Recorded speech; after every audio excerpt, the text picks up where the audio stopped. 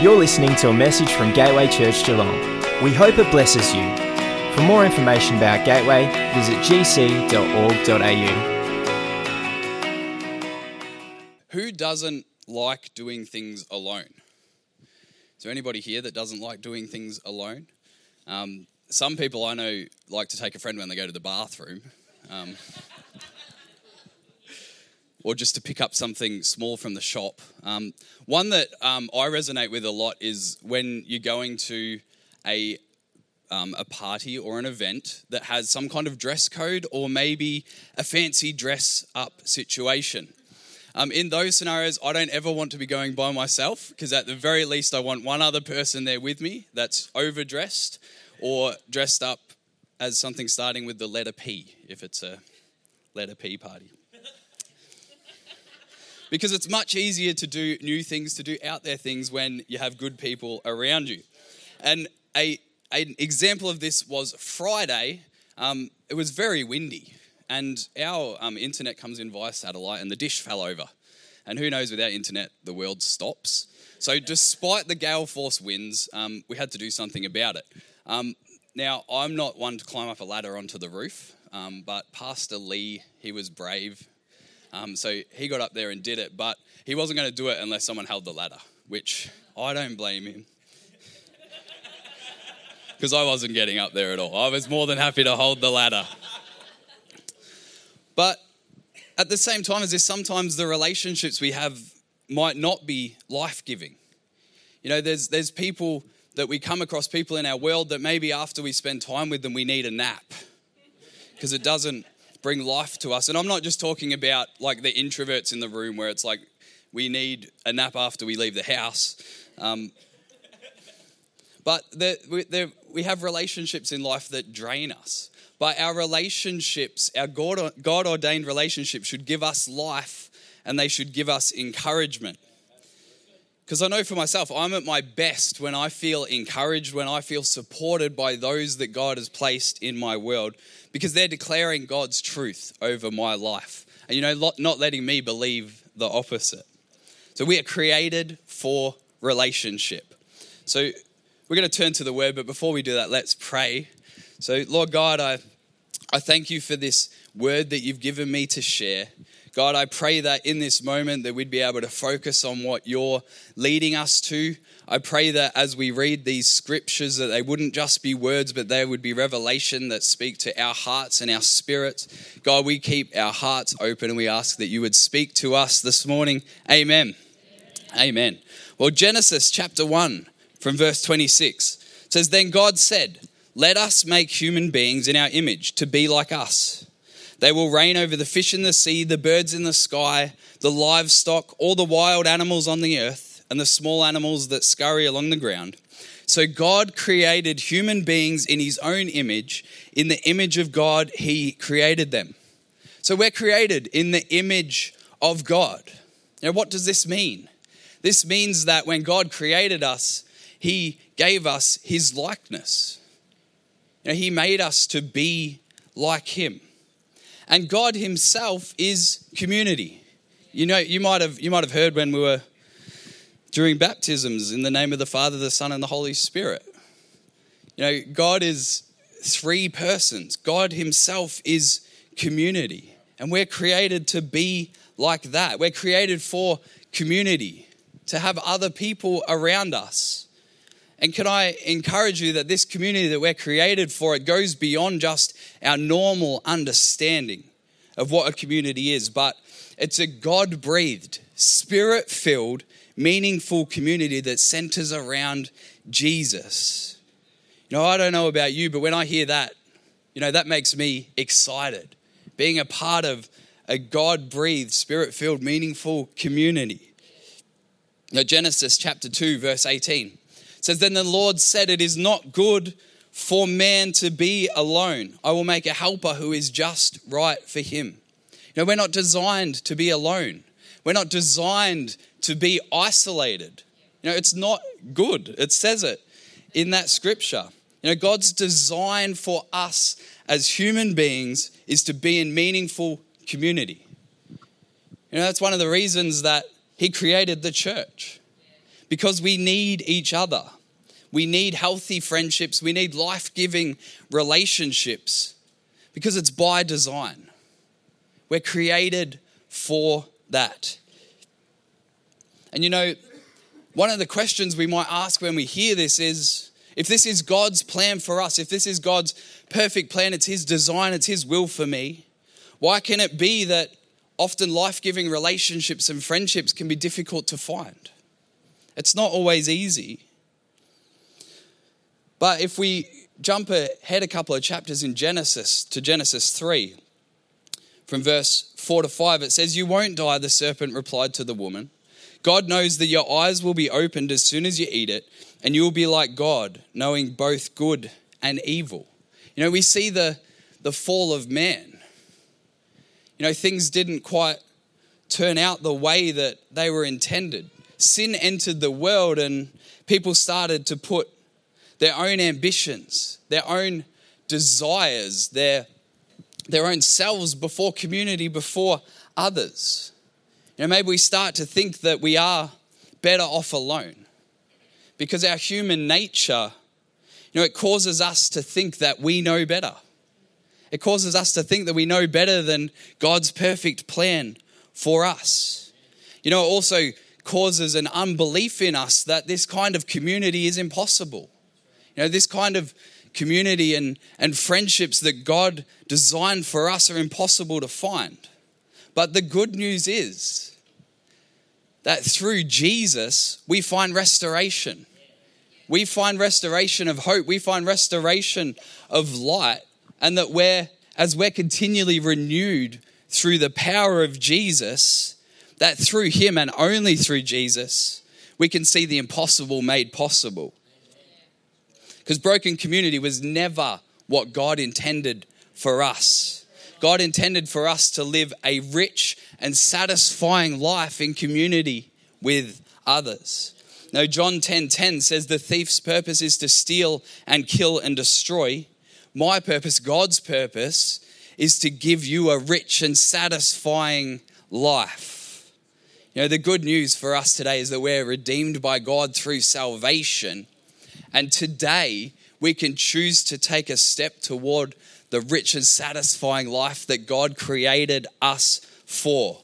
God's design for us of community, of life-giving relationships. If we think back over the last couple of years, practically for a moment, we all experienced a season where our connectedness and our togetherness was taken away. We spent a good 2 years where we were prevented from seeing each other. We were prevented from gathering as the church, and we couldn't gather in the way that God designed for us. Some time has passed now, and we can look back and think, what effect has this had on us? Maybe we got used to the isolation. Maybe we simply forgot how to socialize. We forgot what it means to be in close relationships with people. We forgot the things that we enjoyed about community. Maybe we learnt to become self-sustaining because we felt like we had to. Maybe we learnt not to put effort into friendships because we couldn't. We weren't used to being challenged by the people around us. We weren't used to being encouraged by the people around us and experiencing personal growth. I don't say all these things to beat us down this morning, but if we take a step back and take stock and say, do I resonate with any of these things? God, can you work in me to redeem that this morning? Because today, in this moment, we have an opportunity, church. We have an opportunity to choose to stand firm and take back what was taken from us. To take back our connectedness, our God-breathed community, our life-giving relationships, our fellowship with other believers. To step back into God's design and desire for us. To live in the fullness of life that He created us for. And today, together as the church, we take a step toward that. Maybe we're used to isolation, but this morning we're not walking alone. We're going on this journey together. We're walking in God's restoration and taking things back. You know, take heart this morning that God is a God of restoration. 1 Peter chapter 5 verse 10 says, in his kindness, God called you to share in his external glory by means of Christ Jesus. So after you have suffered a little while, he will restore, support, and strengthen you, and he will place you on a firm foundation. You know, maybe we have suffered for a little while. You know, I can relate to that. Maybe for the last 3 years, we've suffered a little bit. But we can take heart and know that God will restore us. God will support us. He will strengthen us. And he will place us on a firm foundation of Jesus with life-giving relationships. You know, today's a day of reclamation, church. We're claiming back the design God has for us, for togetherness, our God-breathed, God-ordained community. And we're allowing God to bring healing, renewal, and restoration. You know, today, church, we have the opportunity to, we can just sit by the sidelines and wait for something to happen. Or we can step into the miracle that God is providing for us. One of renewal, one of restoration, one of hope, and one of light. So what is a life-giving relationship? From Proverbs in chapter 17, verse 17, it says, a friend is always loyal and a brother is born to help in time of need. Chapter 27, verse 17 is iron sharpens iron, so a friend sharpens a friend. Chapter 27, verse 9, the heartfelt counsel of a friend is as sweet as perfume and incense. You know what? An incredible picture of life-giving relationships. You know, I don't know about you, but that's what I want in my life. That's what God created us for. Now, Romans chapter 12 verse 2 says, don't copy the behavior and customs of this world, but let God transform you into a new person by changing the way you think. Then you will learn to know God's will for you, which is good and pleasing and perfect. Now, God's plan for community, God's plan for relationships is greater than our plan. It's greater than my plan for community or my plan for relationships. You know, it can be very easy to get our priorities wrong. You know, we heard before about our human nature, how it's not perfect. You know, there's moments where we put our ambitions, we put our selfish desires first in life. But when we become followers of Jesus, when we allow ourselves to be transformed and renewed by the Holy Spirit, our priorities change. You know, we stop thinking about these things and we learn to understand his desires and his will for us. You know, relationships become the most important thing in our lives. You know, firstly, your relationship with God. You know, there's no greater priority in life than our relationship with God. And my encouragement this morning is that we put that first. You know, simply making a commitment that every day to spend a few minutes praying and reading the word. You know, and in doing that, I can guarantee to you that your life will be transformed. That God will breathe upon what you're doing.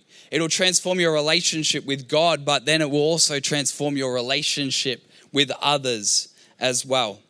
And walking in this, it's so fulfilling because refreshing comes from life-giving relationships. Now, John chapter 15 verse 13 says, there is no greater love than to lay down one's life for one's friends.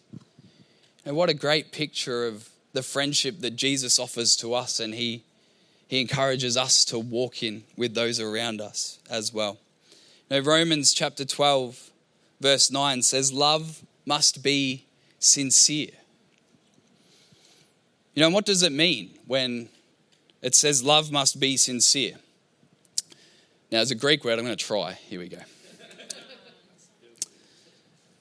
Do you know it? Anupokritos, is that right? We'll go with that. We'll go with that. Thank you. I'm not getting a thumbs up, I'm worried. But this word sincere in the Greek, it means unhypocritical. It means that we stop putting up walls. We stop wearing a mask and hiding behind something that's not who we truly are. And we know that our identity is found in God. We understand how much He loves us. And that by going on a journey of discipleship, it causes us to drop our walls and to become authentic, showing our true selves, who God created us to be. This is God's design for our relationships with one another, that we would walk in an authenticity of who God has created us to be. And that when we become honest, when we become vulnerable with each other, that real life-giving relationships form. And this causes us to grow. Our vulnerabilities with each other, it's not a cause for lament, but it's an opportunity for growth. Amen. That when we're vulnerable with those around us, we're encouraged, we're supported, we're built up to become more like Jesus. A common misconception is that we win friends by impressing people with our strengths. But true connections formed when we share with others our vulnerabilities, when we allow people to see our weaknesses, who we truly are, our realities with sincerity and authenticity. Allow our love to be sincere. Sincere in our love for God and His church. Sincere in our vulnerability and walking together in life through the wins and the losses. And authentic in our pursuit of discipleship. Romans chapter 12, verse 4 says, just as our bodies have many parts and each part has a special function, so it is with Christ's body. We are many parts of one body and we all belong to each other. In the original language, belong there speaks of an essential unity. It's not an optional unity. It's not an optional belonging, but it's essential to the rich, satisfying life that God has designed for us. It's not just a nicety today that we belong to each other, but it's essential to our life-giving relationships. A life-giving relationship follows the ways of Jesus. Ephesians chapter 4, verse 2 says, conduct yourselves with all humility, gentleness, and patience. Accept each other with love and make an effort to preserve the unity of the Spirit with the peace that ties you together. When I hear this, it increases the stirring inside of me to walk in God-ordained community. Because when I think of those things, I think, how I would love to receive gentleness, patience, acceptance, and unity, peace, and humility from others. But also, what an amazing honor it is to be able to share this with people as well. To be able to relate with people the way that God relates to me. Amen? Amen. Well, this is an exciting part of the service because I get to announce that Connect groups are coming back. And they're not that far away. I think it's 3 weeks' time. And the first week of October, Connect groups are coming back. And God has given us a fresh vision for Connect groups. The encouragement today is to forget what you know, throw out the playbook, because God's given us a new one. What is God's design for us in this season as a church? What is God's design for us today as a church? So 2 things from our Gateway vision and our values. It says that we value what He values.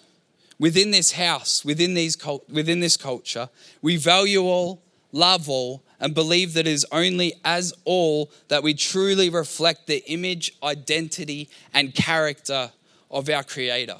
That's the essential unity. That we're designed to be together in community. And we value people and community. We love who God loves, and we value being connected in community. So our heart and our vision and our purpose for connect groups is that they're a place where people gather, connect, and build life-giving friendships while being refreshed, encouraged, loved, and discipled. You know, that excites me this morning because I want that. I want life-giving relationships that refresh me, encourage me, because I know that it's God's design for me. So a connect group, it's a place to connect and have fun around food. How good is that? It's warm, or maybe in summer it's cool, welcoming, and a safe space. It's a place to be encouraged and refreshed. It's a place to build relationships and friendships. It's a place where we mutually care for one another. Connect groups are a community. Connect groups pray for immediate prayer needs. And connect groups are a place for reflecting on a scripture or a point from Sunday's message. So when a connect group meets together, what does it look like practically? I will tell you. So they meet once a month. And the reason for that is that on the other fortnight, we either have worship encounter and impartation, or we have serving team discipleship, so that together we can be discipled and move forward as a church.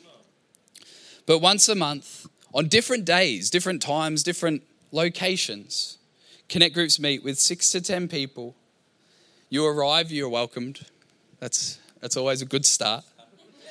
You have tea or coffee or water. There's conversations that happen around food in a dining room or a lounge room. Then we take a moment to pray as a group, and then we go home at the time that we agreed upon. Amen? Amen? Can we do that last one?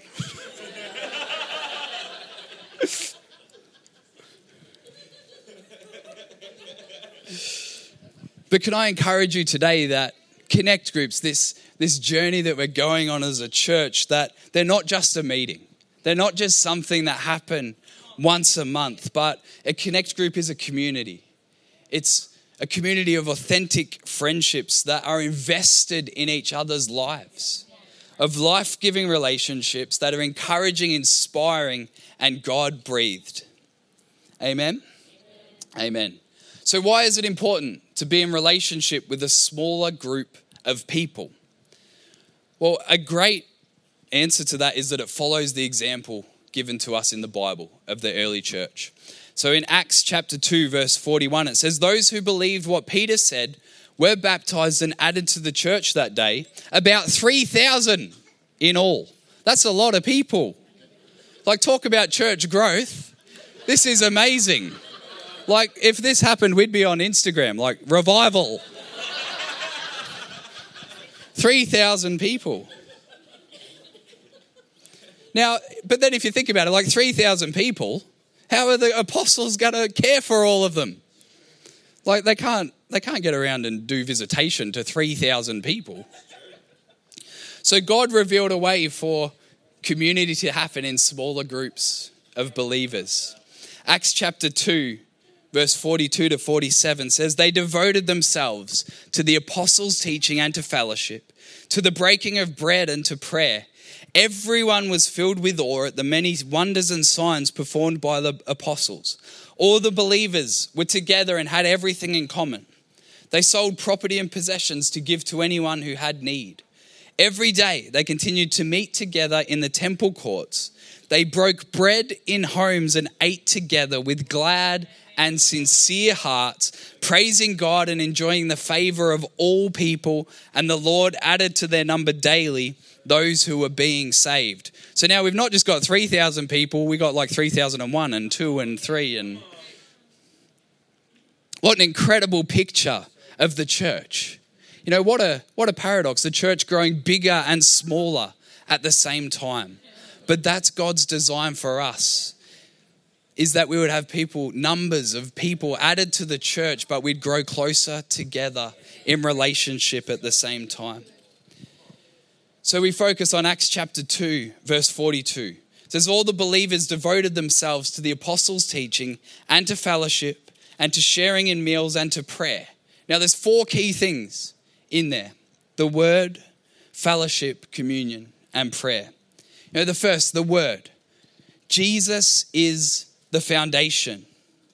Jesus is the foundation of our community. He has to be the foundation, the cornerstone of all our relationships, our life-giving relationships. And the word of God, it's alive and active. We read it, we speak it out, we meditate on it, but it's also alive in our lives.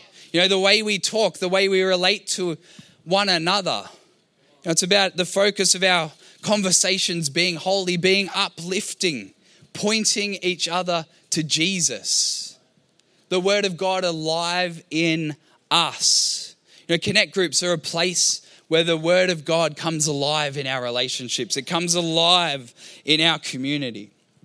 This word, fellowship, it means the close association between people, emphasizing what is common between them. And by extension, the participation, the sharing, contributing, and giving. Fellowship, it highlights what is common between us. Fellowship is discipleship in action. I love this quote from A.W. Tozer from The Pursuit of God. It says, "Has it ever occurred to you that 100 pianos all tuned to the same fork are automatically tuned to each other? They are of one accord by being tuned not to each other, but to another standard to which one must individually bow. So 100 worshippers met together, each one looking away to Christ, are in heart nearer to each other than they could possibly be, were they to become unity conscious and turn their eyes away from God to strive for closer fellowship." Jesus is the cornerstone. When we focus first on God, we live in unity. When we focus first on God, our relationships become closer and more vibrant and more life-giving than they have ever been, because it keeps us focused on truth, on His truth. Acts chapter 4 verse 32 says, all the believers were in one mind and heart. Selfishness was not a part of their community, for they shared everything they had with one another. Fellowship, it highlights the unique sharing that believers have, both with God and with each other. Because you have something unique to bring to a group. Whatever Connect group you end up joining and being a part of, the group's better off with you in it. Because you bring something unique. You bring unique gifts. You bring unique talents. You bring a unique perspective that God has given to you and only you. Because fellowship's not just about receiving, but it's about being generous ourselves.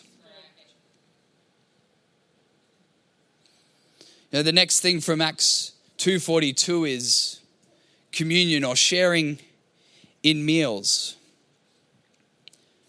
They met together around food. And I think that speaks to the intimate nature of the relationships that they had. Like, I don't know about you, but I don't just invite random people to my house for dinner. And if you do that, all the best to you. But I won't be doing that. Because you don't come around food in your house with just a random person off the street. Because there's an unguardedness in the positioning around food, in the hospitality. When we meet together, we share what God is doing in our lives. We share testimony of His goodness. We give thanks and we remember that this life that we live, that it's all because of Jesus, and we keep each other focused on that. Acts 4 verse 33 says, the apostles gave powerful testimonies about the resurrection of the Lord Jesus, and great measures of grace rested upon them all. Powerful testimonies. That speaks of when you share God's faithfulness in your life with others, that it doesn't just make us feel good. It's not just warm and fuzzy, but it carries a supernatural power that stirs faith, that builds faith in those around you. And sharing the small and the big, it helps us recognize God at work in our lives as well, in the big and the small things. It helps us understand it when we share it with others, just how faithful our God is to us. And the fourth thing is prayer. This speaks of a spiritual investment in each other's lives. When we pray, it's a consideration. We take time to ask God. We take time to come to God with our needs and asking for his provision in our lives and for those around us. This is a considered investment in each other's lives. And this is one of those things that it doesn't just happen when connect groups meet together, but it happens throughout the week, that we pray for each other, that we keep each other in heart and in mind, and that we're invested in each other. But it also speaks of our reliance upon God for his faithfulness and his providence. So again, Acts chapter 2, verse 42, it says, all the believers devoted themselves to the apostles' teaching and to fellowship and to sharing in meals and to prayer. What an amazing, amazing picture of life-giving relationships. So right now, I just want to take a moment and let's pray together, church. God, I pray right now and I thank you for the word that you've given to us. God, I thank you for the vision that you've given to us of life-giving relationships, of connect groups that meet together in God-breathed, God-ordained community. God, I pray right now that you would remove doubt.